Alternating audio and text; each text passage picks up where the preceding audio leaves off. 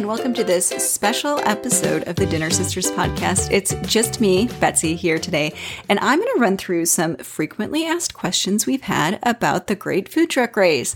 If you don't already know, Kate and I were participants in season 15, the hottest season ever, and we are on Team Food Flight with our friend Grant, trying to, see if we have what it takes to win the Great Food Truck Race. So we had a little discussion in our Facebook group about, what do you want to know about the food truck race? And so I thought I'd turn that into an episode and make it fun and answer a few listener questions and then also questions that I've just been getting since the show has been out. So here we go. The number one question that I get is, where do you sleep? And the answer is in hotels. So I guess in the context of where do you sleep, the question is, where does the food truck go? Where is it parked? So at the end of the day, we would get done selling, and then you drive the food truck to a food truck commissary. And those are essentially large parking lots where food trucks go at the end of the day. And we were parked with all of the other food trucks from the city, and you back into your spot and you can hook up to what's called shore power. So you plug in your food truck and then you fill up your propane, you fill up your water tanks, you empty your gray water tanks, you scrub down all your grills, you clean the food truck, do all your dishes, wash the center aisle so you don't slip around. There's there's always grease and stuff that gets in there during the day. And you kind of shut it down for the night, and then you drive back to your hotel using the follow car. And we'd usually get back around 8:30 or 9. So, and then you eat a little something and go to bed because you're exhausted. And then the call for the next morning is usually at 6 a.m. So those were long days. I'll tell you that much. But yeah, so we slept at a hotel, and then the food truck goes to a food truck commissary, which is how most people are doing it. So we would be in the food truck commissary scrubbing down our food trucks next to people who were out all day as their full-time job running the food trucks. So that we were really living the whole life for the time that we were out there. Okay, another very hot question I've had a lot is Tyler Florence as nice in real life as he looks on TV? And the answer is yes. He is a very nice person and was generous with his time and his talents and his advice, and truly is invested in the show. He really wants people to come out of the show with a life-changing experience, right? Someone's going to win this and have a life-changing experience from that.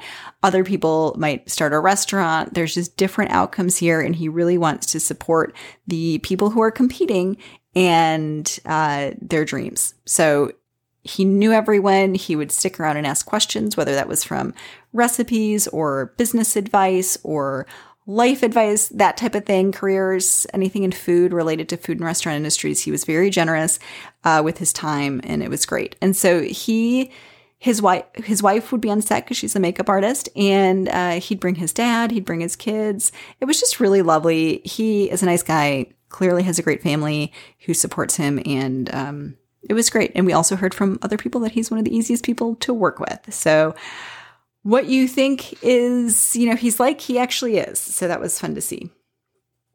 Okay, did I miss my kids? This is another big one. Of course I missed my kids because, you miss your kids. But also they were in school. We filmed in kind of springtime. They were just in school full time. So they're in elementary school. So they were doing that. My husband was working from home. It wasn't over holidays. It wasn't over the summer break. We didn't have any vacations planned that I have to cancel or something like that. So it was definitely more work for my husband. But he did fine. The kids were kind of excited to have time. They're like, oh, we never get to spend time just with dad. And so they were excited about that. And it was fun. I think they had a good time. While I was on the food truck, they also didn't know the details because kids are like leaky sieves. We can't tell them secrets. But they knew that I was on a special project and that I was having fun. And so that helped and went a long way, right? How long is filming? So filming an episode takes about 2.5 days. And so we have the stuff that you can see on TV. And then, of course, there is the buying the food and getting all the instructions and all the meetings you need to go to. Even in reality TV, you can't escape a good planning meeting. Lots of those, mostly in like at the hotel and lobby and things like that. There's just, the time that it takes at the end of the day to clean your truck out and all the rest of it, right? Taking some of the pictures and the stills that they need for production. And then, of course, a day is spent recording those in-between shots. When you see all three of us sitting there, like we're sitting there and talking about the episode as it happens, that takes 5 or 6 hours to do. So you shoot the episode, and then the day after, you either get an afternoon or a morning time to go in and record that part of it. Yeah, so and it goes over the weekends. You might get like an odd Wednesday off or something, but for the most part, you're just like shooting straight through because they have a tight time schedule to produce this on, and it's really a go, go, go kind of situation. So where you see like a lot of drama and a lot of like tenseness and people running out of patience and people feeling stressed, part of it comes from just kind of feeling like you're on for 14-hour days, sort of without a weekend, without a lot of control over your schedule. And that can just, it makes for a tense situation. It makes for a lot of the challenge came from just being under that kind of pressure. Okay.